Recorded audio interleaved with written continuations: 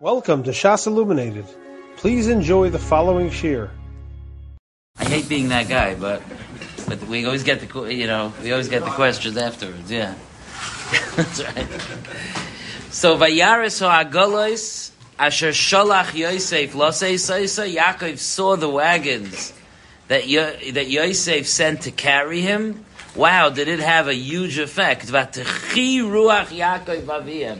The spirit of Yaakov came alive. What an unbelievable thing. These agalos triggered something.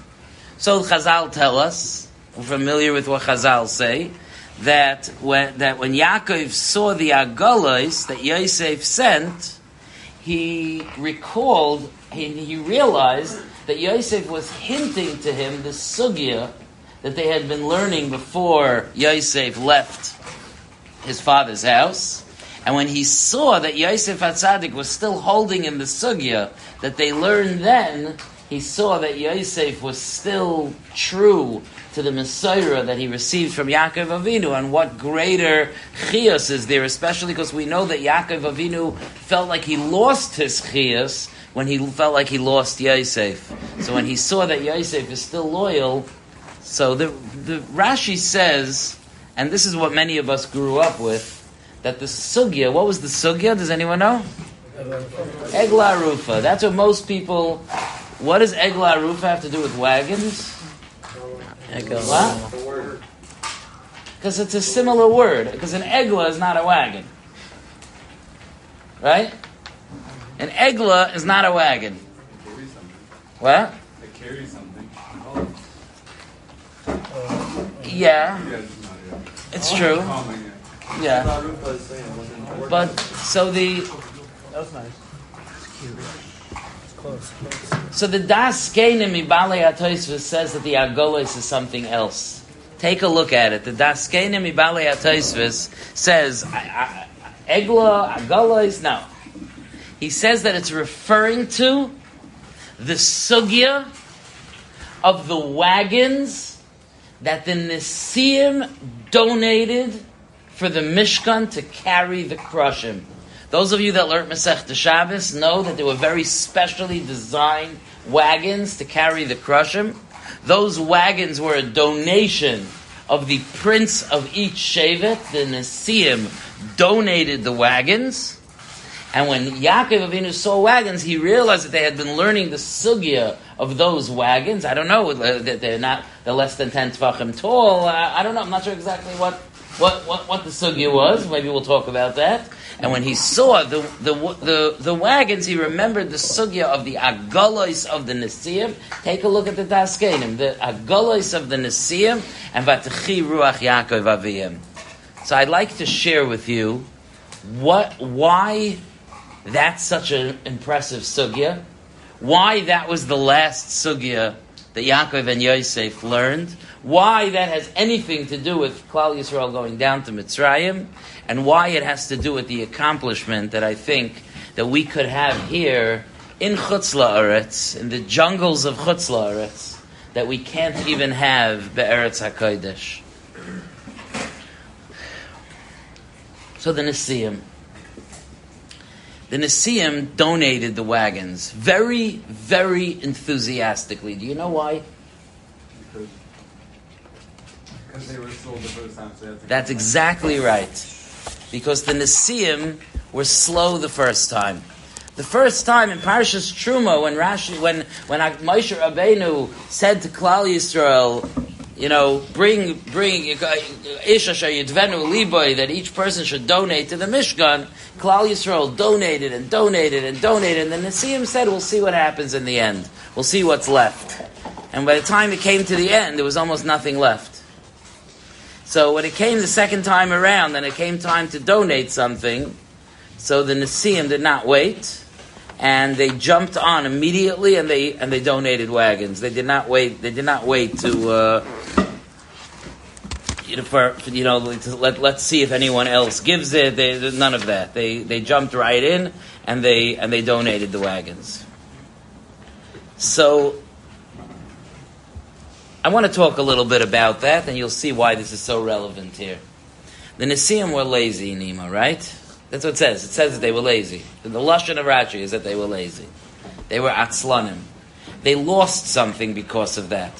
They lost something that it's such a unbelievable, catastrophic loss that we don't even begin to understand it. You know what they lost? The yud. They lost a yud. That's right. This guy. They lost the yud when it says that the Nesiim, you know what they ended up donating for the Mishkan before the wagons? They donated the stones. The Nesiim heviu es avnei hashayam v'es avnei ha'efa avnei hashayam v'avnei miluim la'efa v'la'chayshet. Right? So the Nesiim donated the stones, and when it says v'Nesiim heviu, it says Nesiim without a yud. Nesiim usually is with a yud, and it says Nesiim without a yud. So Rashi says, you see from here that they will chaser ois b'shmai. We don't even understand what the tragedy is of having a yud missing in their name, but there was a yud missing, tragic, and when the way the Torah records the Nesiim is chaser, as if they're missing something, because they were missing the enthusiasm for the mitzvah, and they ended up donating the Avnei Shoyam and Avnei Miluim. In the Sefer Tzidkas HaTzadik, from Reb Tzadok HaKohen Melublin, he says, just an unbelievable ha'ara, and very short, he says an unbelievable ha'ara. He says, do you know, where did they get the stones from? Anyone know where'd they get the stones from? No. They got the stones. Clouds, Rashi says that clouds, it could be it was in the mun, I don't know, but clouds brought them the Avnei Shoyam and Avnei Miluim. It came b'derech nes in the clouds. How do Chazal know that dramatic story? Because the word Nesiim means clouds. Nesiim are clouds. Besides it meaning princes in Pesukei de Zimra, Nesiim are clouds because they carry, they float up. So Nesiim are clouds. So the pasuk says that Nesiim heviu means that the Nesiim, the people called Nesiim, brought it, but it means the clouds brought it to the Nesiim. So Tzadok says, one second. I don't understand what's going on here. You mean to tell me that the only people whose donation to the Mishkan came about through a unbelievable nace were the ones who were lazy? Does that make any sense? And we learn it from the same word. The same word that means that the Nesiim were lazy, V'Nesiim, spelled Chaser Yud, is also the word that we learn out clouds from. Does that make any sense? They were lazy. Failure. Chisaron, missing a yud, tragedy, catastrophe. And from that pasuk, Nisim, Hashgacha, special nace from HaKadosh Baruch Hu. Does that make sense? Is that what happens when we're lazy to do mitzvahs? We get a special Hashgacha from Hashem? Says Reb Tzadok, yes. Says Reb Tzadok that when a person has a challenge in their Avodas Hashem, whatever that struggle or challenge may be, and they work very hard and they feel terrible about it, and it holds them back, and they feel the pain of that mania, of that being held back. They feel it so painfully, so they pour their energy and their tefillos and their yearning into that area. That area ends up being much more profoundly holy and special than something that came much easier.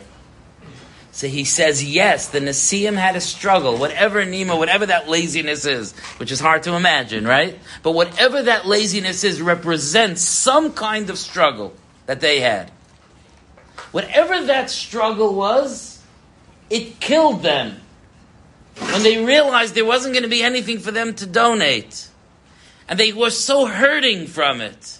And they davened, and they did tshuva, and they worked on themselves, and they made a Musar Seder, and they struggled with it to the point that it exploded into that they were zeicha to a nace in what they brought. V'hanasiyim heviu, v'hanasiyim heviu. And Reb Tzadok goes so far as to say that nasiyim means clouds. He says that's what a cloud is.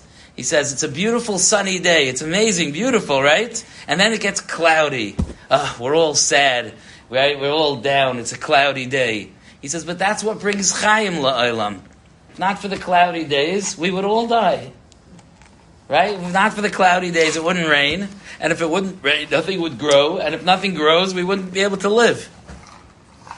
So he says, sometimes the source of our life is the cloudy day. It's interesting. When the sun gets blocked by clouds, and we would naturally think to ourselves that, this is a tough one. We really should be dancing in the clouds, because this is really where our life comes from, when there's Geshem. And this, Rabbi Yosef, is what was going on when Klal Yisrael went down to Mitzrayim. Going down to Mitzrayim was leaving Eretz Yisrael. It was leaving the special hashgacha of Eretz Yisrael. Was leaving the avira de Eretz Yisrael, machkim, the unbelievable segulais of being in Eretz Yisrael. And Klal Yisrael was going down to Mitzrayim, and they weren't just going down to go to school. They were going down to Mitzrayim to become avadim, to be challenged like no one's ever been challenged before, to be threatened by the most tamei country in the world, and they were almost driven to destruction, as we know. And Klal Yisrael had a fight ahead of them. And HaKadosh Baruch Hu wanted Yaakov Avinu to know that the nation that comes out of Mitzrayim is going to be more powerful and more capable of serving Hashem than the nation that went down to Mitzrayim.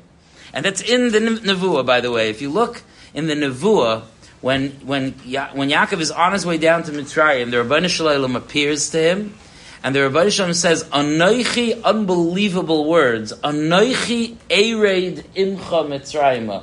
I will go down with you to Mitzrayim, Hashem says.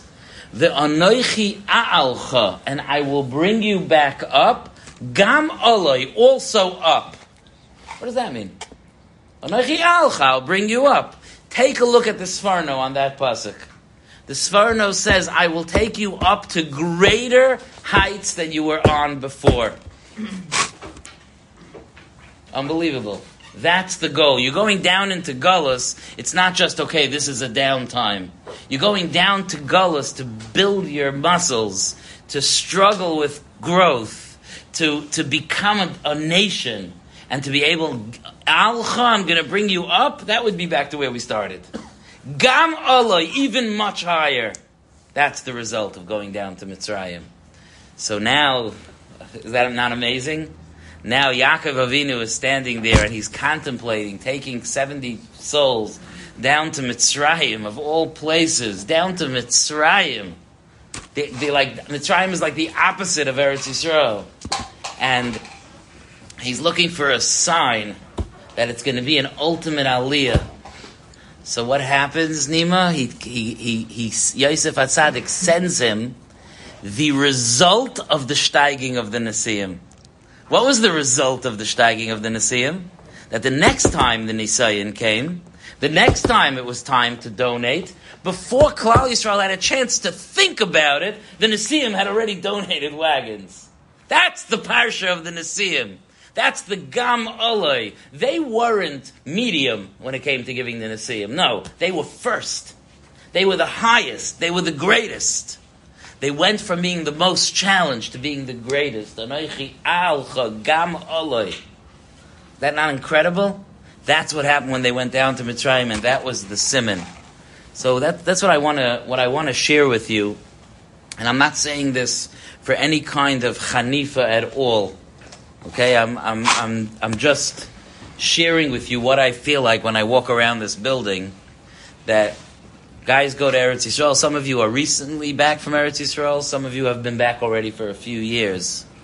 But guys go to Eretz Yisrael, and when you're in Eretz Yisrael, it feels, at least at times, especially after you're there for a little while, it feels like the sky is the limit, and you could feel the growth. And there's nothing. It's you and Hashem and His Torah. That's all it is.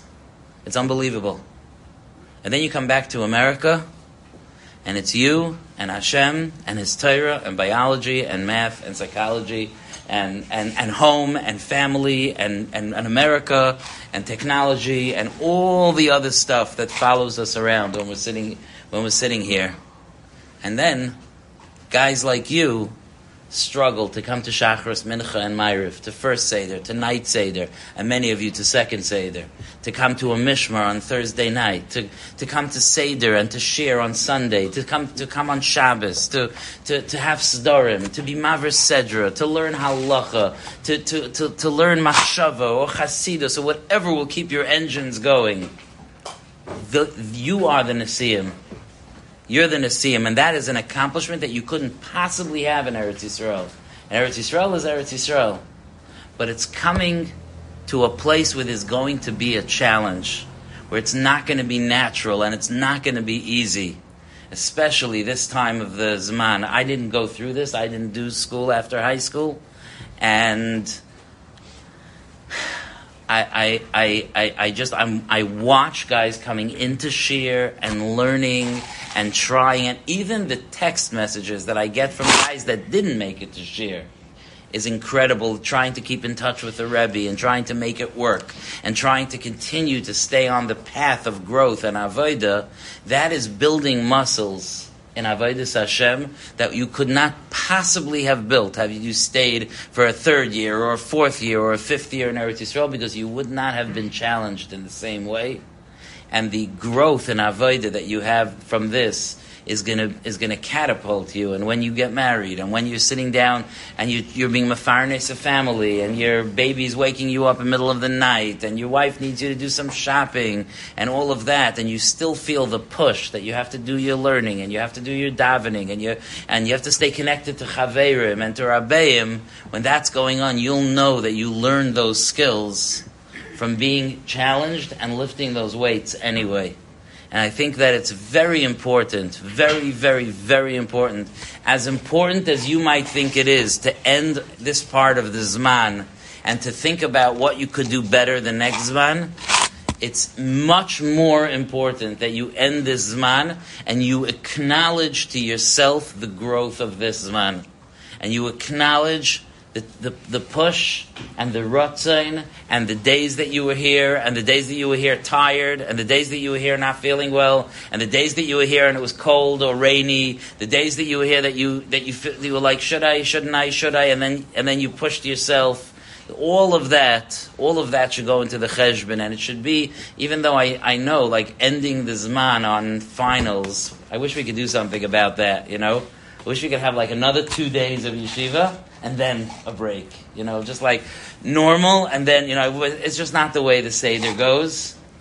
But you should please think back from the beginning of the Zman until now. Think back to the tefillos, the sdarim, the chavrusos, the friends, the rabbeim, the shiurim, the shmuzin, the kiddushes. Think back to each part of it that you were able to participate in and be makir tov to yourself and tell yourself good job, because that's an important piece of the growth of the al chagam oloi that you had here that you couldn't have anywhere else. I hope that Mashiach comes very, very soon and that we all go back to Eretz Yisrael and that we learn Torah for the rest of our lives, and it'll be like, could you imagine? You know, we'll have major second Seder Chavrusa Tumul here because we have to start a whole new second Seder. It'll be amazing. And every single guy that went through what this yeshiva asks you to do over a Zman, every single guy will be a more powerful Talmud Chacham because of it, because you built yourself in that way. So Mirz Hashem, it should be a schus for all of you. You should be matzliach with your finals. This is not an end of the Zman thing. The Zman still continues for a little while. But this is just, we've done a lot of mishmars together and we're heading into finals. So I wanted to mention it. And you should have hatzlacha, and you should have an amazing break. Keep in touch. Do me a favor. You will not regret it. Keep in touch with your rabbeim over the break. Send some rabbeim are very annoying and they still give shir during the break. You ever heard of such a thing? But keep in touch. Send your Rebbe a text. Send him a Good Shabbos text. Show up at his house. Send him flowers. I don't care how. But keep in touch. Keep in touch with your Rebbe. No.